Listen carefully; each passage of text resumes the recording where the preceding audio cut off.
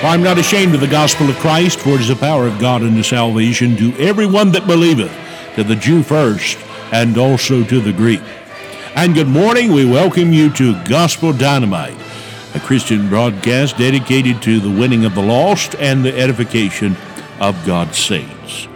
Gospel Dynamite is a ministry of Asbury Baptist Church, located at 218 Asbury Church Road, Seagrove, North Carolina. You're invited to visit our church on Sunday mornings at 10 a.m. and Wednesday evenings at 7 o'clock. You're also invited to visit our website, www.asburybaptist.org. In addition, you can reach more messages and more Bible teaching on gospeldynamite.org as well. Now will you join me in studying the Word of God? You're listening to Gospel Dynamite. Thank you for joining us. I'd invite you to take your Bible, turn with us to Revelation 21, verses 5 through 17, as we look today at our future home, heaven. We're going to examine it more in detail than we did the last session. Revelation chapter 21, verse 5. And he that sat upon the throne said, Behold, I make all things new. And he said unto me, Write, for these words are true and faithful. And he said unto me, It is done. I am Alpha and Omega, the beginning and the end. I will give unto him that is athirst of the fountain of the water of life freely. He that overcometh shall inherit all things, and I will be his God, and he shall be my son. But the fearful and unbelieving and the abominable and murderers and whoremongers and sorcerers and idolaters and all liars shall have their part in the lake which burneth with fire and brimstone, which is the second death. And there came unto me one of the seven angels, which had the seven vials full of the seven last plagues, and talked with me, saying, Come hither, and I will show thee the bride, the Lamb's wife. And he carried me away in the Spirit to a great and high mountain, and showed me that great city, the holy Jerusalem, descending out of heaven from God, having the glory of God, and her light was likened to a stone most precious, even like a jasper stone, clear as crystal, and had a wall great and high, and had 12 gates, and all the gates 12 angels, and names written thereon, which are the names of the 12 tribes of the children of Israel. On the east 3 gates, and on the north 3 gates, and on the south 3 gates, and on the west 3 gates. And the wall of the city had 12 foundations, and in them the names of the 12 apostles of the Lamb. And he that talked with me had a golden reed to measure the city, and the gates thereof, and the wall thereof, and the city lieth foursquare, and the length is as large as the breadth, and he measured the city with the reed 12,000 furlongs. The length and the breadth and the height of it are equal. And he measured the wall thereof 144 cubits, according to the measure of a man, that is, of the angel. In our last study, we began a survey of the place called heaven. Of course, we all know that heaven is more than just a place. Heaven is the home of Almighty God. It is the home of the Lord Jesus Christ. It is the glorious land where the redeemed of the ages spend eternity. It is a place where we all long to go.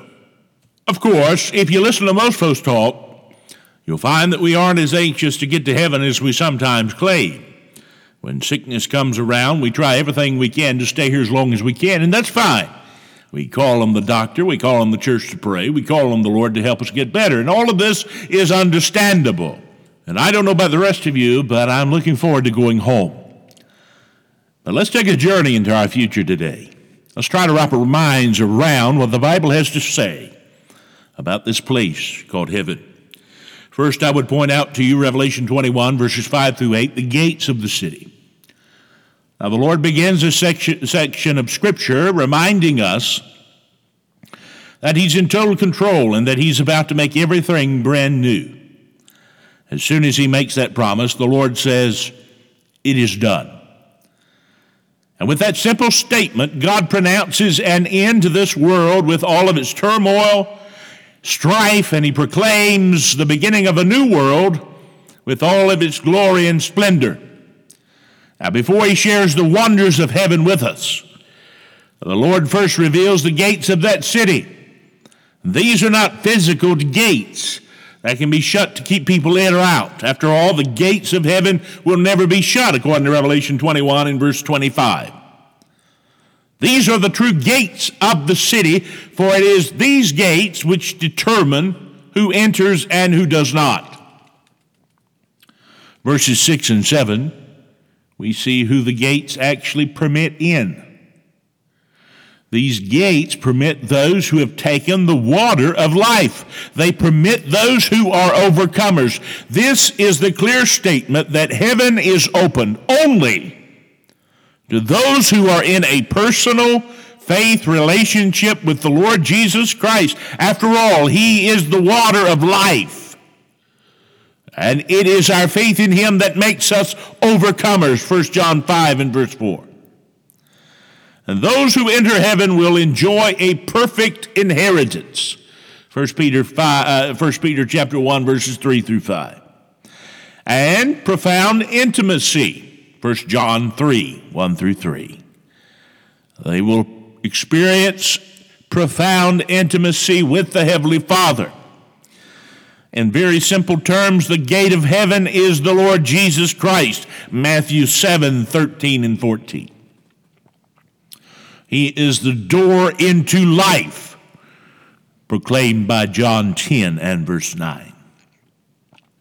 To believe on him by faith is to be saved, John 14, 6. To reject him is to be cast into hell, John 8, 24. Verse 8 denotes those who the gates prohibit. Some people will not be allowed to enter that city, but they will be sent away to the lake of fire. Let's examine that list of those people who will be banned from heaven. First, we're given the fearful. Those who allowed fear of the Lord and the fear of man or the fear of man to keep them from coming to Christ. Then he says unbelievers, those who refuse to believe the gospel, those who refuse to receive the gospel. Then he says the abominable, those who gave themselves up to vile and wicked lifestyles. Then he says murderers, those who willingly take the lives of others. Whoremongers, those who gave themselves over to sexual perversion. Sorcerers, those who practice the magical arts. In fact, the word sorcerers comes from the Greek word pharmakeia. It gives us our English word pharmacy. It refers to those who create and use chemical concoctions. In other words, it speaks to those who are addicted to the use of drugs and alcohol. The Bible is as up to date as society will ever be. In fact, the world has to come up to the Bible standard. This has been in the Word of God since day one. And now the world is finally catching up in the drug pandemic, if you will. Idolaters, those who give themselves to the worship of false gods and false systems of belief. And then he says, oh, liars, those who do not know the truth, but they live a lie. Now, if you saw yourself in this list, I invite you to come to Christ today. He will forgive you of your sins. He will prepare you for a home in heaven. If you refuse him and reject his offer, there is absolutely nothing left for you except the flames of hell and the lake of fire forever. But then we must notice in verses 9 through 21, for sake of time, we cannot read the entire chapter. But not only do we see the gates of the city, but we see the glories of the city. Having told us how to enter the city of heaven, John now shares some of the details of that place called heaven. The earth and every city and home on it requires some source of light. If it were not for the sun, the moon, and for lighting systems developed by men, this world would be nothing but a dark tomb. Heaven, on the other hand, is brilliantly lit by the glory of God himself. John described the city as being like a jasper stone. The jasper stone is what we call a diamond today. The city will be like a great diamond in appearance as it reflects and refracts the glory of God. In fact, the world where the glory of God is on full display. The city is surrounded by a gleaming high wall, according to verse 12. There are 12 gates in this wall, each gate attended by an angel. These gates have the names of the 12 tribes of Israel inscribed on them. The wall of this great city rests on 12 foundations named after the 12 apostles in verse 14. What a city. And verses 15 through 17, an angel having a golden reed comes to measure the city. A reed was about 10 feet in length, so this measuring would have taken some time. We're told that the city is built like a square at the bottom. It is of equal lengths on all sides. We're also told that this city measures 12,000 furlongs on each side, and that it is tall as it is wide and long. 12,000 furlongs translates to about 1,500 miles. This city is astounding in its size. If one edge was placed on the Atlantic Ocean, the opposite end would sit near Denver, Colorado. If the north edge of the city sat on the Canadian border, the other edge would sit somewhere around Miami, Florida. That's one big town. It's even more amazing to consider that it's also 1,500 miles high. The city is surrounded by a wall that measures 144 cubits in verse 17. That is 216 feet. This could refer to the height, or it could refer to the thickness of the wall. Now imagine a city where there's room for everyone, for all, where there's no ghettos, there's no streets, there's no mean streets rather, there's no wrong side of town.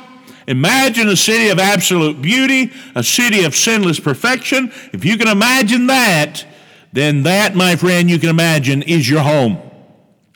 In verses 18 through 21, in these next few verses, John describes the materials used to construct the city. He tells us that the wall is made of a diamond, the city made of a pure transparent gold in verse 18.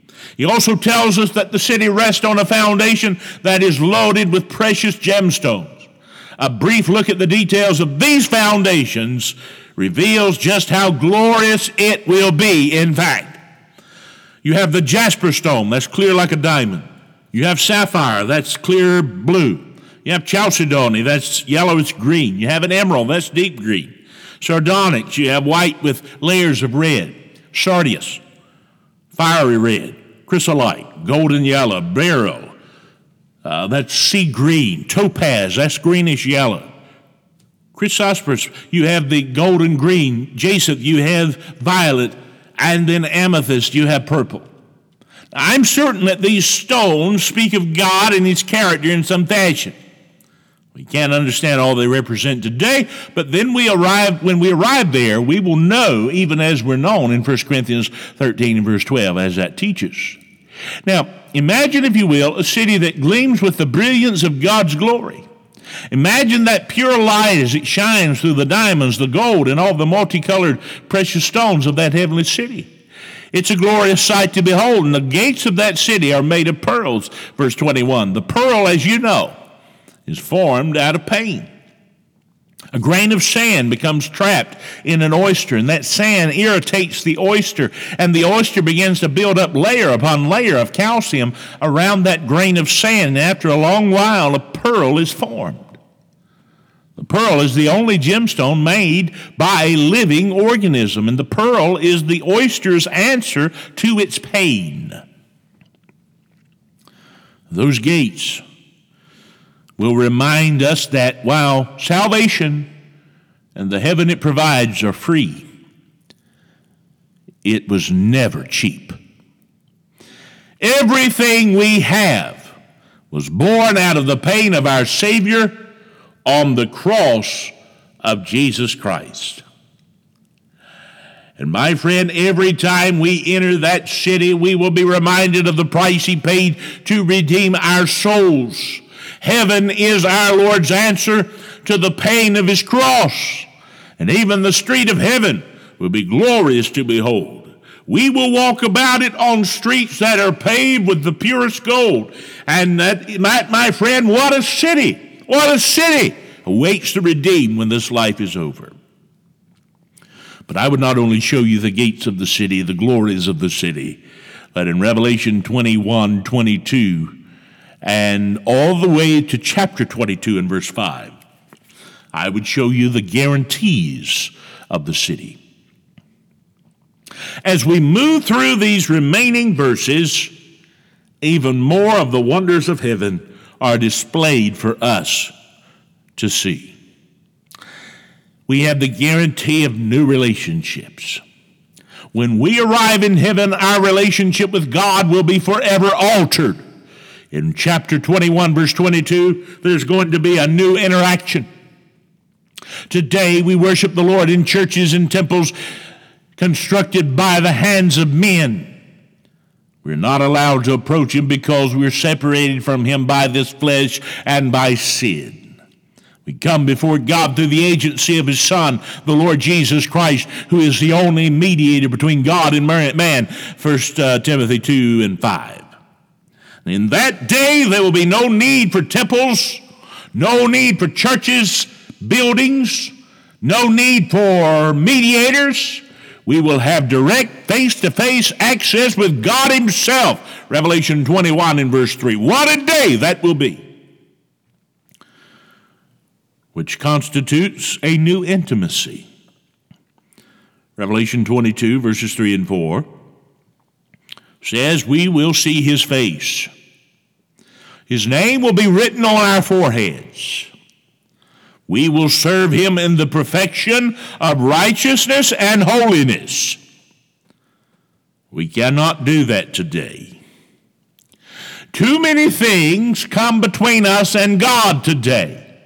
Too many things hinder our service to him.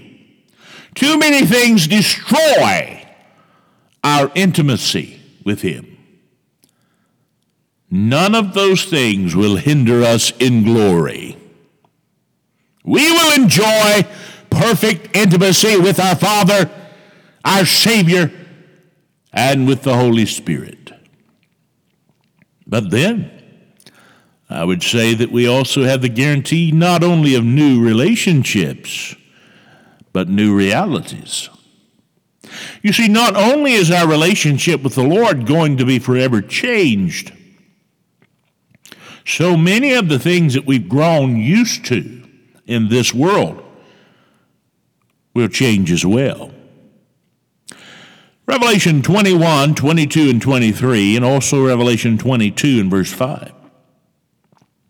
We've already commented on this thought, but we're reminded that heaven will be filled with the glory of God himself. The same God who stood in absolute darkness and said with great power, authority, and sovereignty, let there be light.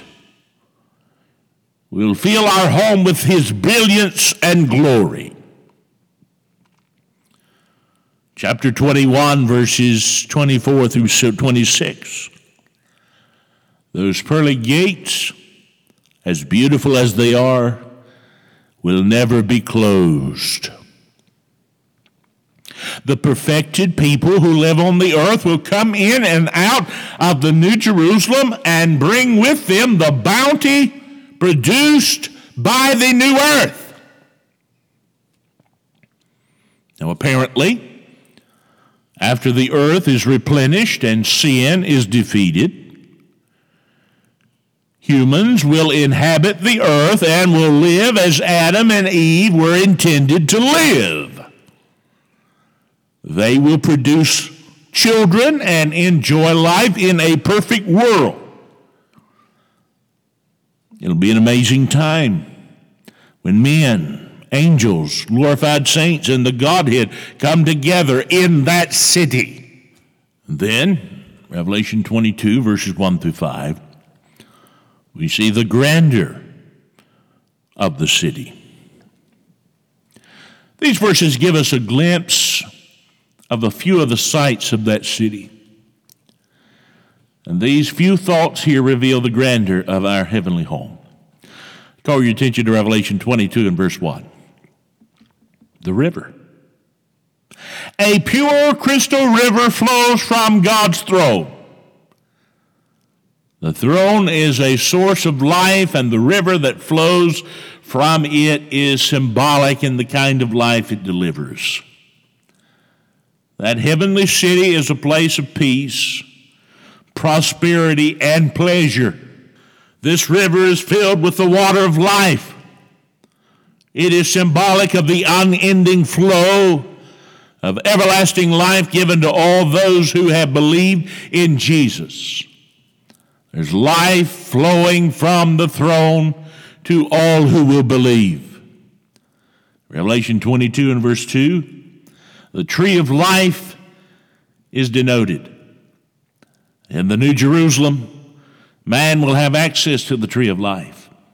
When Adam sinned in the Garden of Eden, he was removed from that place to prevent him from eating of the fruit of the tree of life and thus living forever in his fallen condition. Genesis chapter 3, verses 22 through 24. In heaven, access to the tree of life will be restored. And this amazing tree will yield its precious fruit each month of the year, and it will bear 12 types of fruit throughout the year. And this reminds us that heaven will be a place of plenty. Obtaining food has always been one of man's chief occupations. In heaven, the tree of life will always bear its fruit. We're told that the leaves of the tree will be used for the healing of the nations. And this does not mean that people in that day will get sick. As we saw in Revelation 21 and verse 4, sickness and disease are all banished from heaven. It's noteworthy to point out that the word translated healing here gives us our word therapeutic. It literally means service rendered to another. In other words, the leaves of the trees will serve to enhance our lives in eternity. They will make life there more pleasant. But in chapter 22 and verse 3, we see something happen that's never happened at all. The curse is removed. There will be no more curse. When man sinned, the ground was cursed, and man was forced to grow his food by the sweat of his brow. And part of the curse also involved the presence of weeds and thorns that would make man's job harder. The curse brought sickness, violence, chaos, and death to the world. You want a reference for that? Read chapters 3 through 9 of Genesis. In eternity, the curse is lifted.